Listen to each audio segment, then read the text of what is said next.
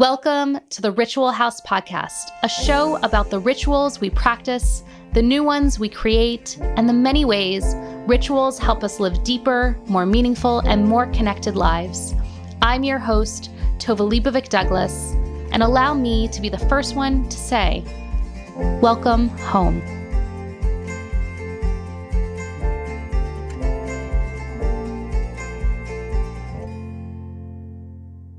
Welcome back to another episode of The Ritual House. I am so glad to have you back.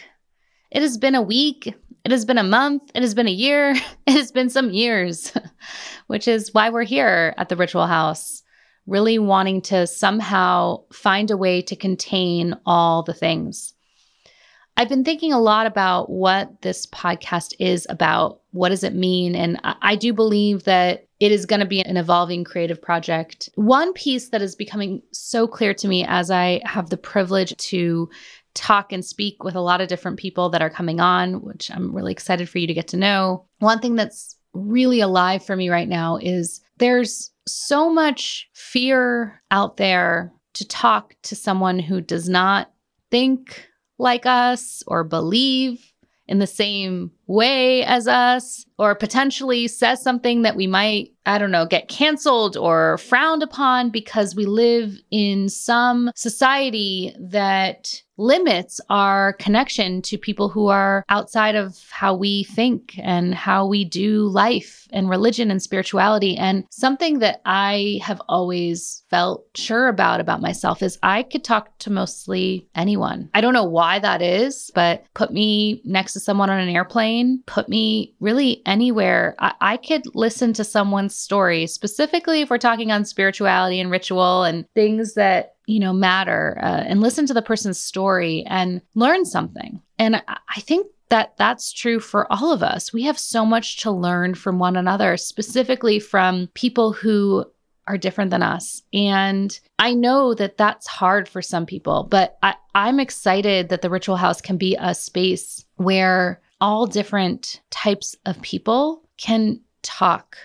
And I can listen and also have some opinions and thoughts and share them back. And my hope is it's a model for people to do that in their lives. And if not, it's certainly a window to hearing from someone else, a different perspective that they might not get to hear from. And I want to do that with more care and more nuance and more depth. I want to go there. And I have to be honest, a little scared too, because our world is really limiting. We are told to be in a box and stay in a box. And honestly, I want to say, just forget the box.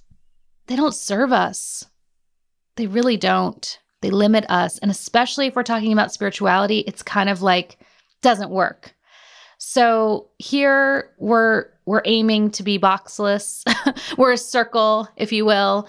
And I'm excited to bring people who think differently than me and that I get to learn from, and hopefully you get to learn from too. My guest today is just all kinds of awesome. You'll get to know her. Her name is Reverend Najuma Smith. Rev Najuma and I spoke a lot about faith in the deepest way. And she really spoke about her calling into faith despite such pain and hardship in her life, despite obstacles being part of her life, faith being something that she just had no choice of.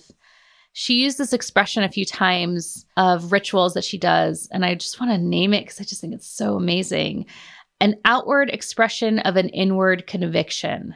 And she's here really embodied as a leader, as a spiritual leader, to help people find a way to outwardly express something that they inwardly feel convicted on.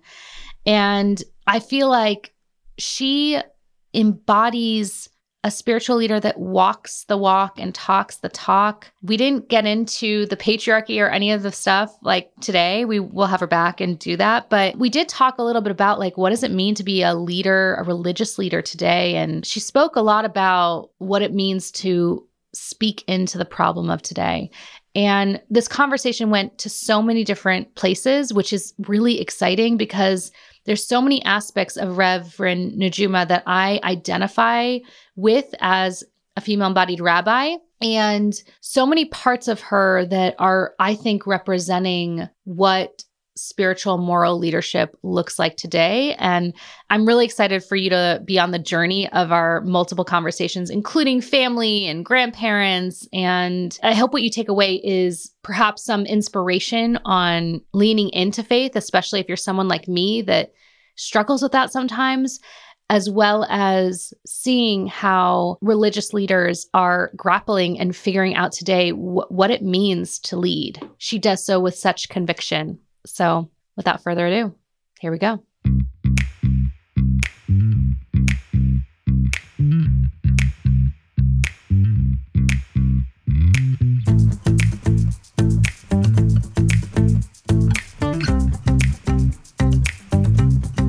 Welcome, Rev Najuma Smith, who is the pastor for the Words of Encouragement Church, also the Assistant Director of Community and Public Engagement at USC. For the Center for Religion and Civic Culture, Rev Najuma Smith combines her experience as a pastor and expertise as a community leader to help faith leaders become full partners in the work for social change.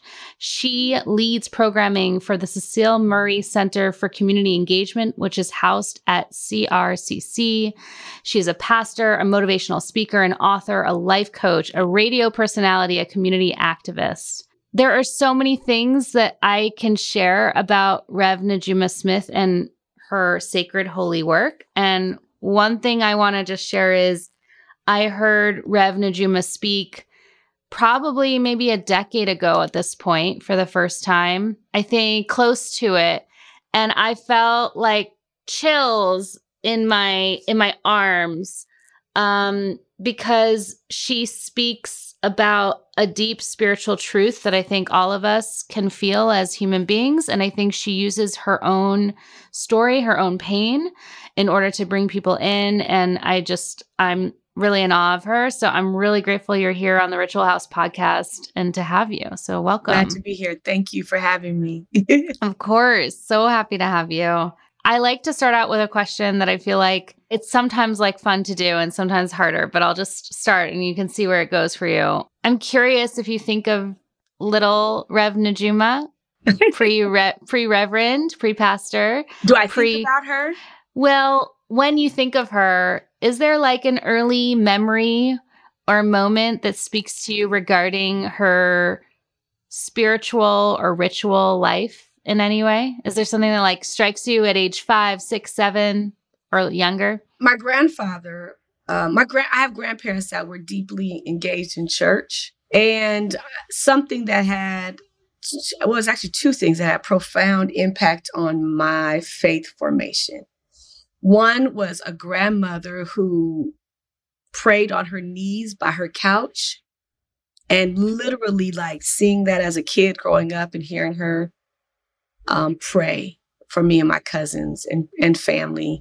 But just like growing up, I remember that about my grandmother, like being on the side of her couch, literally, just in prayer. And then my grandfather was, so it wasn't like one thing. It was like just the way he things he did. But he was a member of one of the oldest Black Baptist churches here in LA, Second Baptist Church.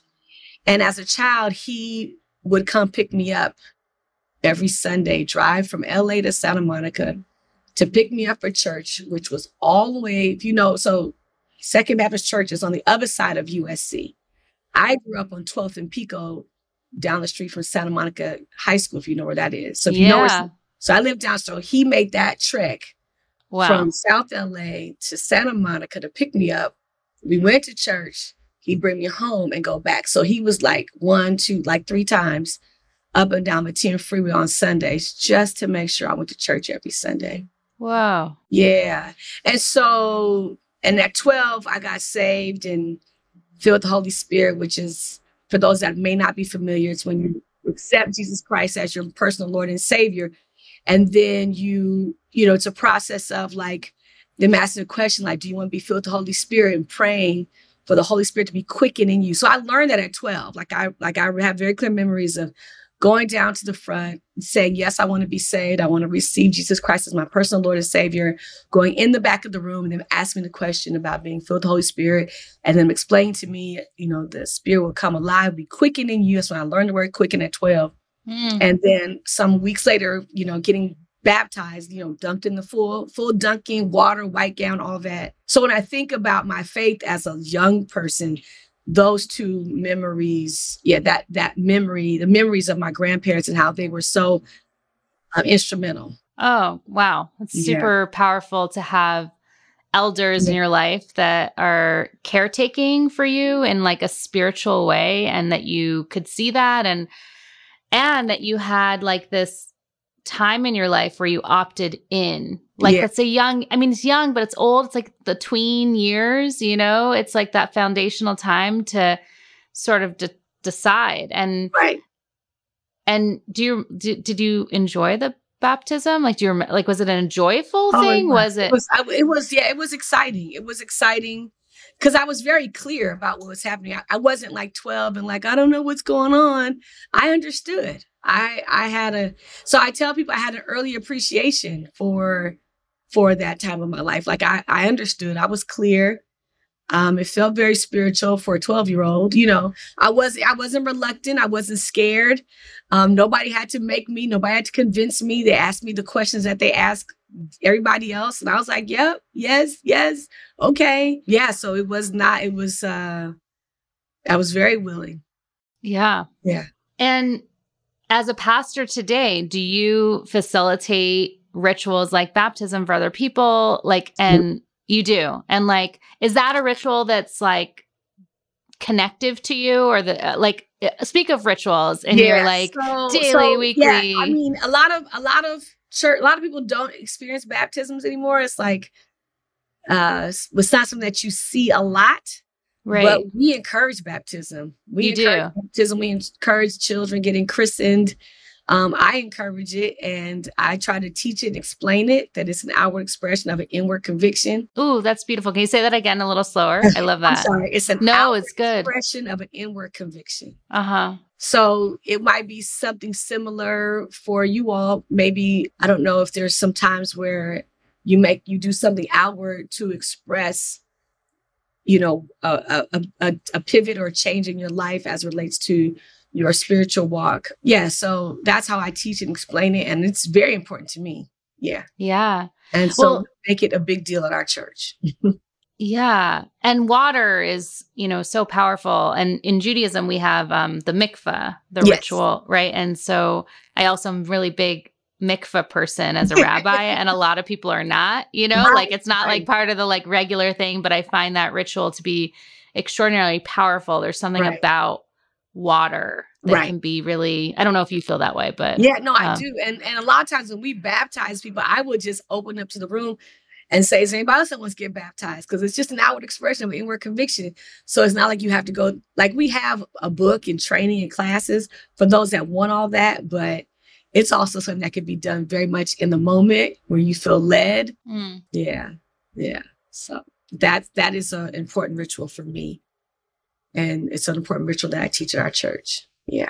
And when you think of yourself as that 12-year-old that opted in and decided to really accept that conviction that you felt in an outward way, and today being a spiritual leader and being a reverend, do you still feel that conviction? Is there like moments of doubt? Am I allowed to ask that? I feel like in Judaism, we're like all about the doubt all the time. Too much doubt, too much doubt. We need more faith.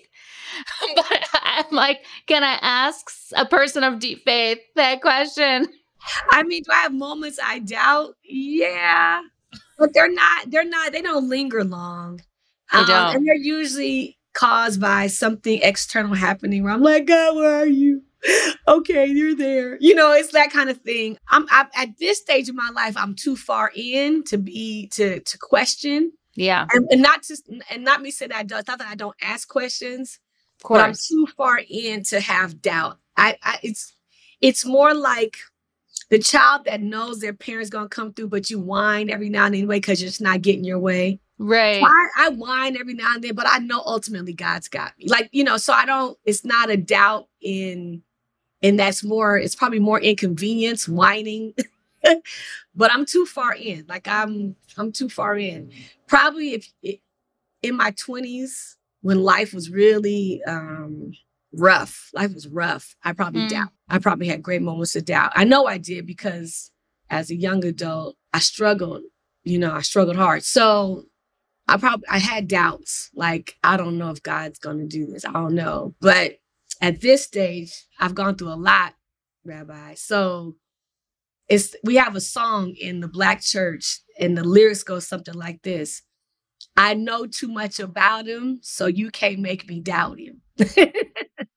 So at this stage of my life, I know too much about him to doubt him. I probably doubted younger certainly in my young adult years, lots of doubt. But at this stage and with all that I've been through and survived. So the beauty of going through a lot of difficulty and surviving, you just kind of know everything is going to be all right. Now I understand my grandmother. It's going to make me tear up. That's okay. I understand my grandmother now more than I ever did before. Because of course, when I was a little girl, of course, she was in her 50s and 60s. But she would have this like unflinching fearlessness. She wasn't afraid of people. She would talk crazy to folks. I was always like, Grammy, like they could hurt you. But but now I get it. Like, with all that she has survived, born and raised in the Deep South under Jim Crow. My grandfather and her had to move to Germany so he could fight in World War II. Oh, wow. Wait, where was she from in the South? Mississippi, Laurel, Mississippi. Oof. Wasn't nothing there but racism and sticks, right? And then you come back, so she got to take her kids, which would have been my mother, my aunt, at infants to Belgium. And my grandfather served in the 761st Tank Battalion. He makes it out. They come back to the States, 20-something years later to a place called Los Angeles, only to find out you can fight for your country, but you still can't buy property in some parts of your country. Survived relationship issues, fight. So now I understand my grandmother better now that I'm not her age when my mother had me, but I'm close. And I get it now. Like, as a little girl watching her as my grandmother, she just had this fearlessness and she just was sure about God. But I get it. Like, when you go through so much and you live to tell about it, doubt is the last thing that you really have. Frustration, yes. Fear, a little bit. Pain. Anger at some things, pain, yeah. But doubt, no. And I understand her more now at this stage of my life. As a mother, grandmother, I've been married 3 times, gone through 3 divorces, survived sexual assault, domestic violence. I buried one of my children in 2018. You just go through enough, that you're still here, right mind. God has kept me. The last thing I have is doubt. Oof. And any one of those things that you just listed, for many would actually completely break them, right? Yeah.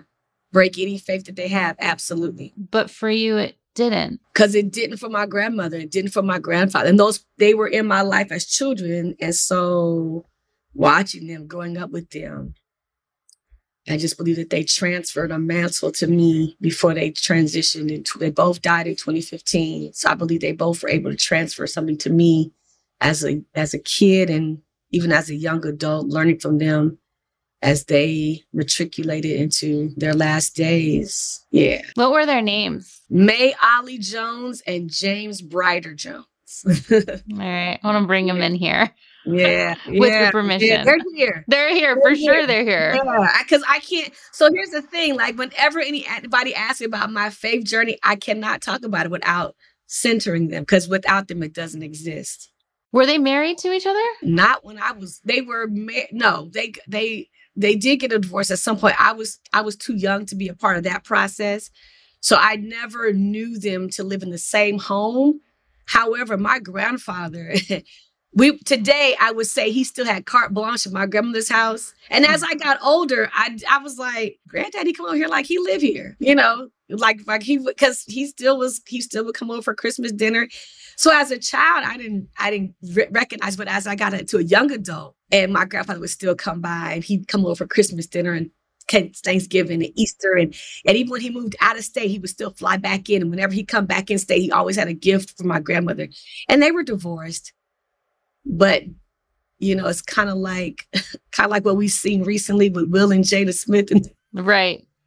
Like they just live apart, but they still support each other. But they're in it. Right? Yeah, they're in it. They're spiritually in it. And it's funny, as I've watched this whole thing play on social media, I was like, oh my God, that's my grandparents, but not, another level. Right. Right. But that kind of like, we're apart, but we're together. And as a child, I never saw, and what's funny, only recently did I find a letter. My mother she has a bunch of stuff in my family.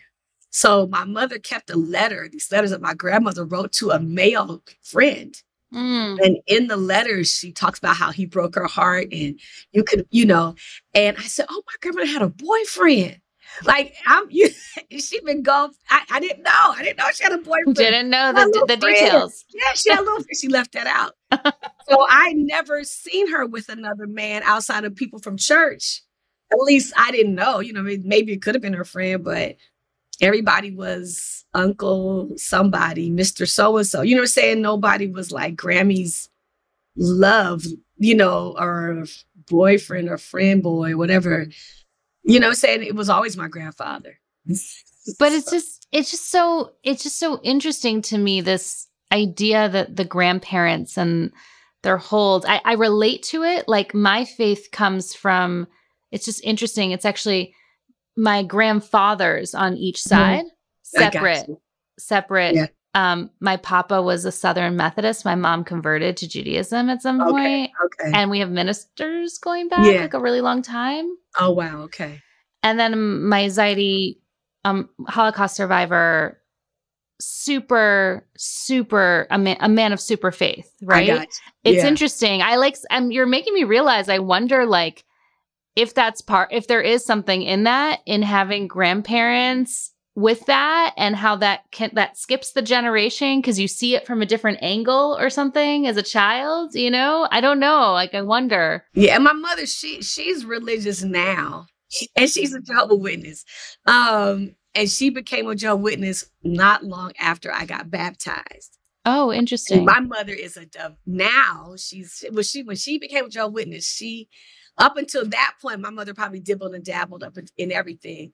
But when she became a Jehovah's Witness, it was something about the witness testimony and process that got a hold of her. And my mother has pioneered. She has traveled the world. Oh, wow. Doing pioneer work. Yeah. She's very much a very devout Jehovah's Witness.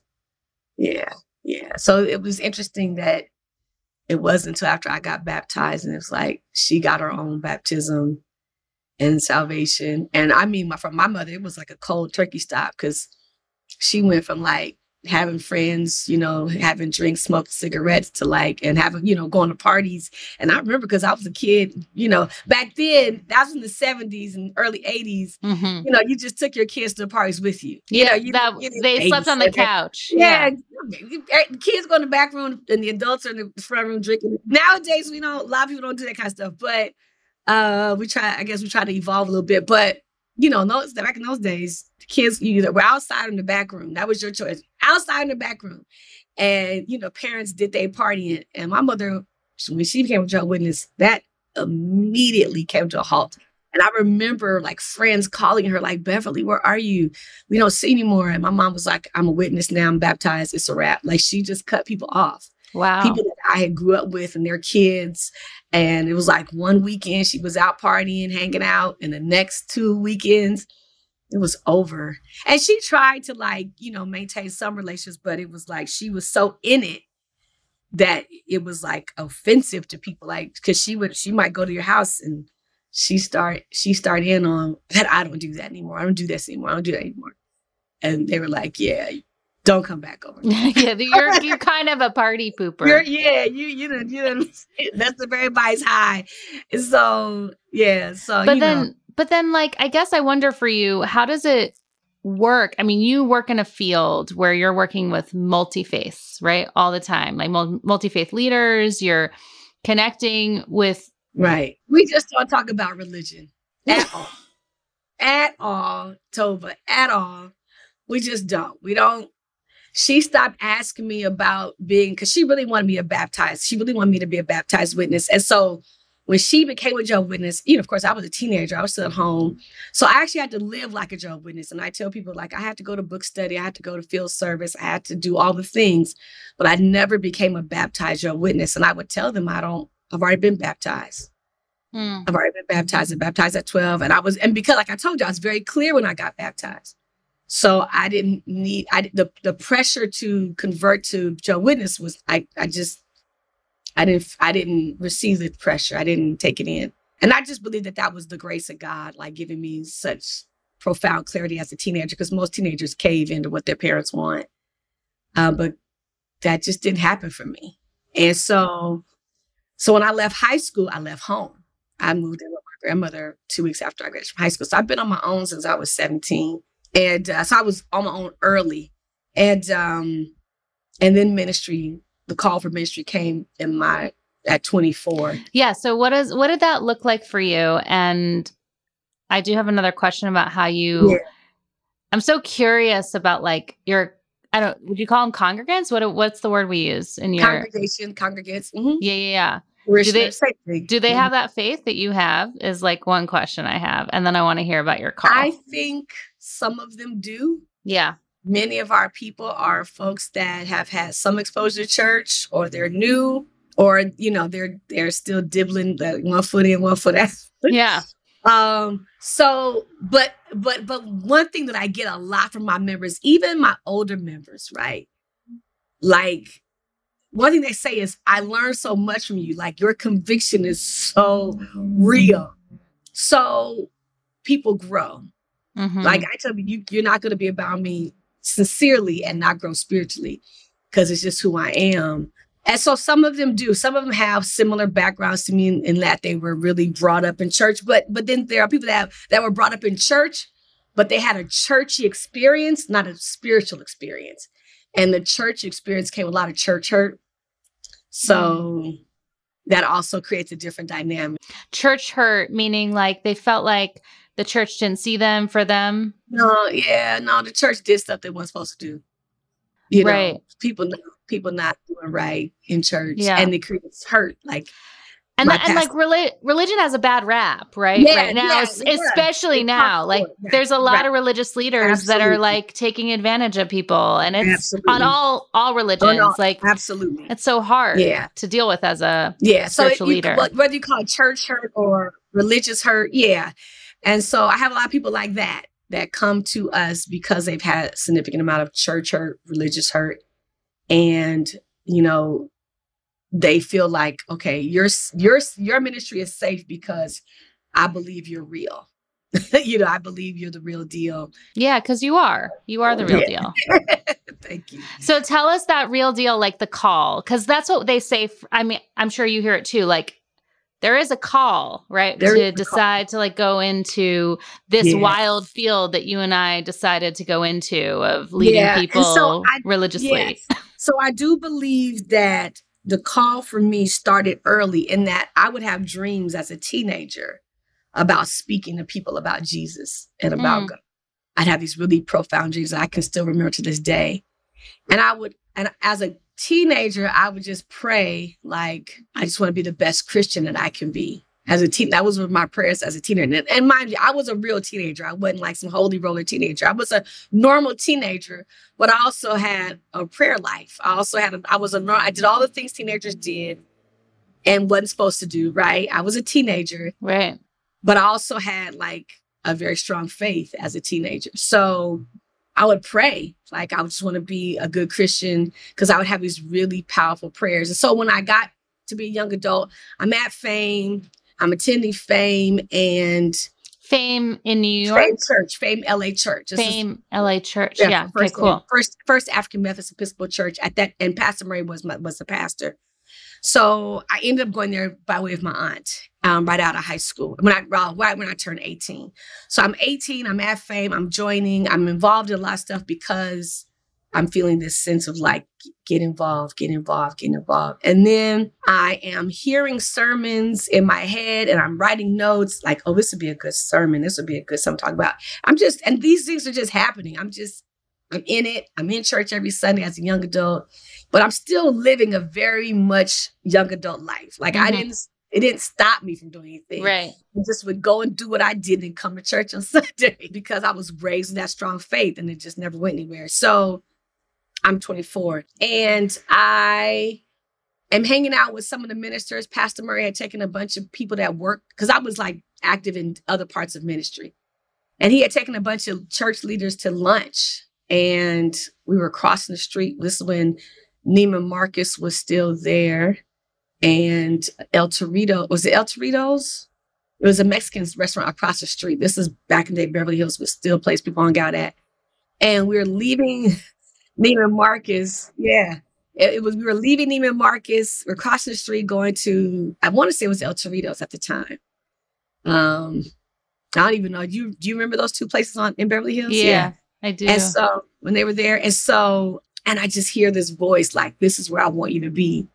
And I knew it wasn't like in the street as we're crossing the street, but I look in front of me and all the ministers are in front of me. And I felt like this is what he's saying with all the ministers in ministry. So I shared that with a friend of mine who was in ministry. And she said, oh, that's the call. You got to go talk to Pastor Murray. That's the call. So I went and shared the vision, that moment with him. And he was like, yep, that's the call. Getting called. He said, but you got to know that. So go pray about it. So Pastor Murray had this thing where he said, go out in the wilderness. So you got to go pray for 2 weeks. Oh, wow. Oh, yeah. And we didn't literally go in the wilderness, but he was like, just go pray about that. Make sure that's what you heard. And I prayed about it and I still felt like that's what I heard. And the rest is history. And so when I came back to him 2 weeks and a couple of days later, spending time in prayer, I said, I think that's it. It's real. And then the rest is AME process where he's like, okay, then go talk to Reverend Green and we'll start you on the AME process. And that was that. And that was that. And that was at 24. 24. It's young. Yeah. It's very young. That's young to feel that. And I had a 1-year-old child. My oldest son. And you just felt it and you just listened and you just went. Yeah. Yeah. But that's how it was when I got saved. I felt it. That's what I'm saying. You've got like a theme. Forward. Yeah. Yeah. You just sort of listen. That's how it is with anything. Like even when we planted Word of Encouragement Church, it was like I felt it and I did it. I like this. So that's my journey with God. These last 26 years, it's like, if I hear it and I feel like it's real, I'll do it. Yeah. I so admire it and I want more of that. I hear something, I'm like, was that really something? I don't know if that was something. And I might go through a season of discerning, like, is that? But once I'm clear, like, no, that's what you heard. That's what God's showing you.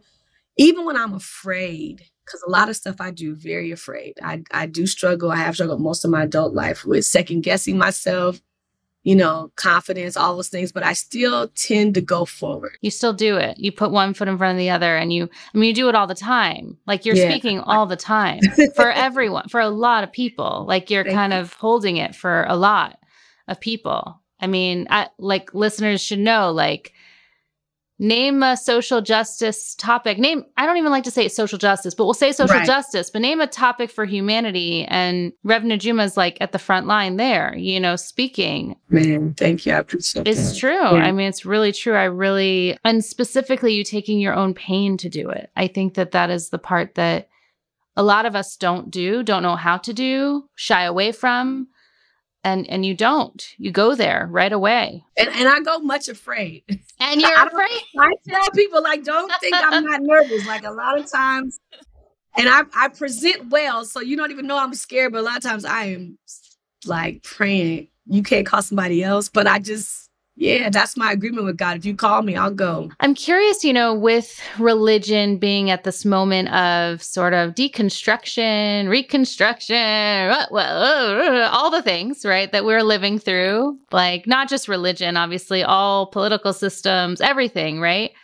But for religion in particular, I'm kind of curious, do you feel, obviously you feel committed to your own faith tradition? You wouldn't be standing here as a reverend if you didn't, but how do you grapple with that deconstruction? Like what's your take on it in this moment? Yeah.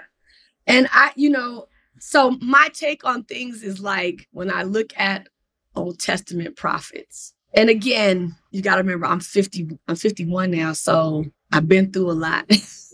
So I'm at and I shared this recently at a conference, I'm convinced of most things as far as relates to my faith. So I do believe that when I look at the Old Testament prophets, none of them were called to serve, to speak, to stand up in times of peace and quiet. Like they were always called and raised up for problems like that.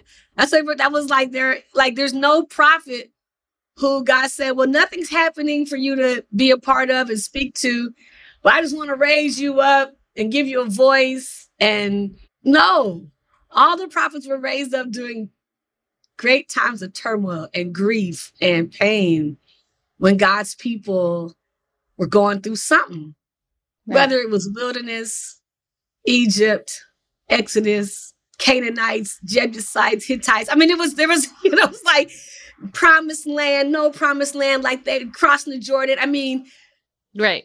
None of them were called to be present and to lean into moments of peace and quiet. Right. Not even Jesus.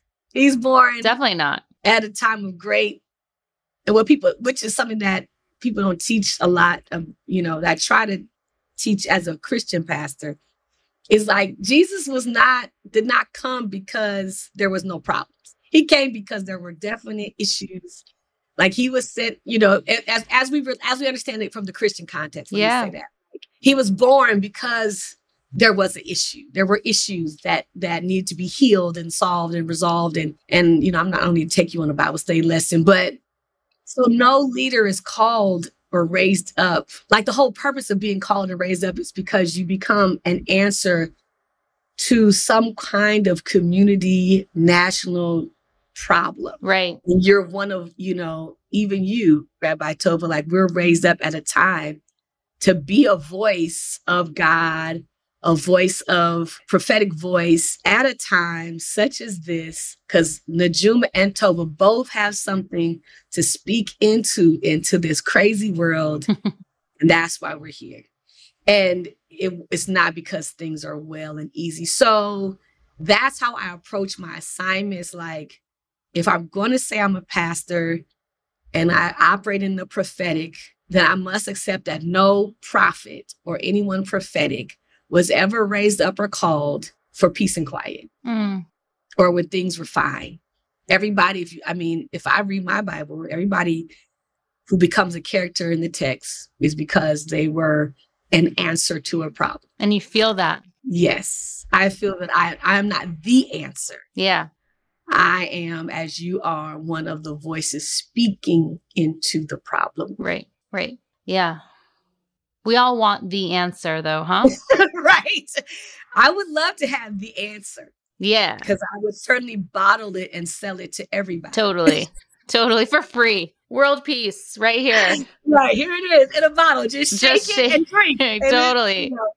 But so I do believe those of us who are spiritual leaders, whatever that looks like, whatever title we wear or position we hold, we are here in this moment as our parents or grandparents or ancestors were in their moment, voices speaking into the many problems, offering solutions. Even if the solution is pray. Right. Yeah. And so religion has a place. So that's how I, to answer your question, navigate The complexity is that I'm not the answer, number one. I don't have the answer, but I am one of the voices speaking to the problem with a answer for somebody. Right. And if all of us do our work, right, Tova, all of us yeah, do our totally. work, then more people have solutions.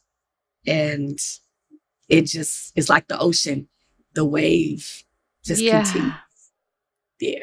I love that. I love that image. And I feel like we should end on it. I mean, I have one more question for you, but I want that like, that's a beautiful end, but I do have one question that's like the third part. So we'll end our conversation here, although I literally have like 1,000 more questions for you.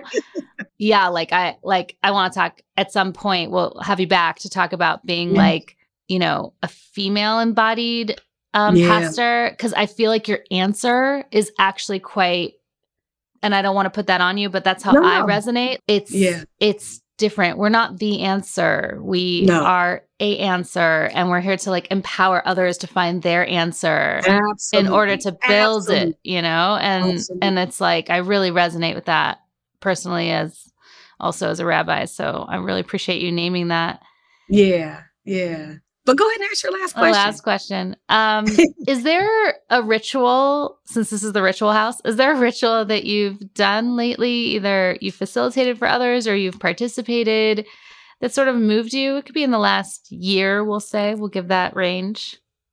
Any ritual. So we do this thing, and I'll talk about, it's easy for me to talk about my church. Yeah. Because I won't mess up details. We do this thing at our church. We're praying for healing, physical healing.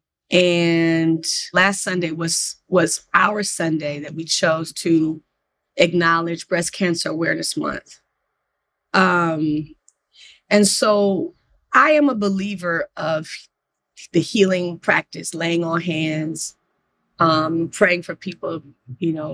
Bible says, if there are any sick among you, call the elders together, lay hands and pray. And the fervent, effectual prayers of the righteous availeth much. And so last Sunday, we laid hands and prayed for those who are battling cancer. One person in particular, she got her diagnosis even before the pandemic. And things went into remission, praise God. And then during the pandemic, came back. And it came back at different level of intensity. But she's still here, right? Even though the doctors have said, we don't know how much longer, So she came forward. This is one of our rituals. Come forward. We're going to lay hands and pray. And I am a believer in the ritual of laying on hands and praying for healing. I do believe in it. Do we always see healing in the way that we want it? No. So I teach my church that there are many ways to healing, and we allow God to do what God's going to do around, but until God says no, we believe. And so that was a recent ritual practice of the laying on hands and praying for healing in the body, as well as, emotional healing, spiritual healing, mental, emotional. So the whole person, but I believe in the power of healing. So that was something we did recently, is to pray for those who are in their current fight against cancer. That's so beautiful. Yeah. Wow. Yeah. Thank you for sharing that. Yeah. Thank you. I love that image, the elders and all of us sort of holding someone physically during it. Yeah. Laying on hands. Yeah. Yeah.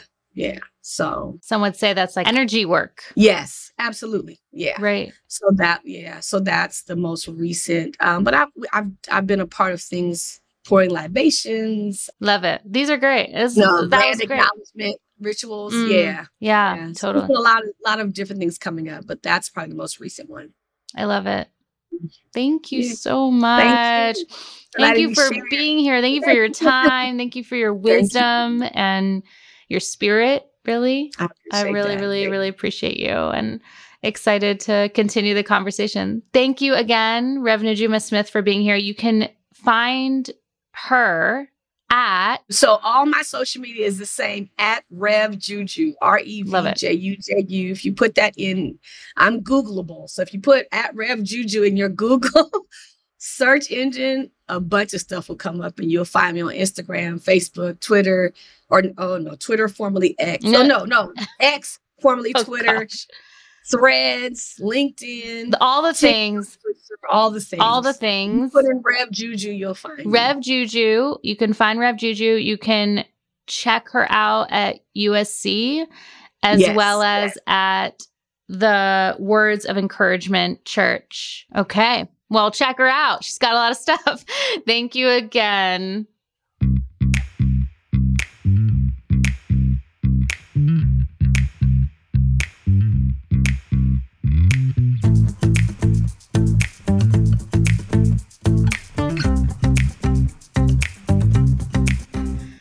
Just love doing that episode and loved learning from Reverend Najuma Smith. I was thinking a lot about what I'm taking away from the episode, ritually speaking. And one piece that we brushed upon or touched upon is the use of water in our traditions and our religions. And I've been thinking a lot about that because as a ritualist, one of the things that I really love doing is connecting my clients, my people, my circles, myself to the elements. I like to call them earthbound energetic principles: earth, fire, wind/air, and water. They're foundational to us. They're primal. They're universal. They are beyond any religious orientation. I mean, religion uses them, and that's great, but they're here for us to utilize ritually speaking. And so I wanted to invite people for this week. Consider water. What is water? Well, water is a purifier, an energetic purifier. There's something about stepping into water. Think about like a body of ocean or a lake. When we step into those spaces, the water, it washes something away, it cleanses us. And there's something that happens when we allow ourselves to utilize water, ritually speaking. So some ideas for this week, if you want to try on. If you live near a body of water, why don't you go to it this week? Put your feet in, your toes. If it's too cold somewhere, you can put your hands in. And when you do so, just think in your head, I am allowing for this water to wash away what needs to be washed, to energetically purify, cleanse what needs to be cleansed. And I'm letting the water be part of my release. Just sort of give an intention for yourself as you do it. And if you don't have time because you are like not having any time to breathe right now, that's a little bit like me right now. It could be really even more simple than that. It doesn't have to be going anywhere. You can even do this in the shower. I actually think after a long day, especially when we're around a lot of people, let's say, my husband makes fun of me because basically if we're in a crowd of people, I'm like, I have to like shower when I get home. And it's not because like germs, although like I guess COVID did change a little bit of my brain in that way. But it's actually mainly there's something about the water that allows for me to separate from the experience of being joyful with a lot of people to returning to myself as an individual. There's something that allows for me to separate utilizing the water. And so I invite you to use water this week. Maybe when you're washing your hands before eating, just instead of just doing it, do it in a ritualistic way. And it doesn't have to be any specific ritualistic way. It's your ritualistic way because that's what we get to do today. Use the water. I think it's here for us.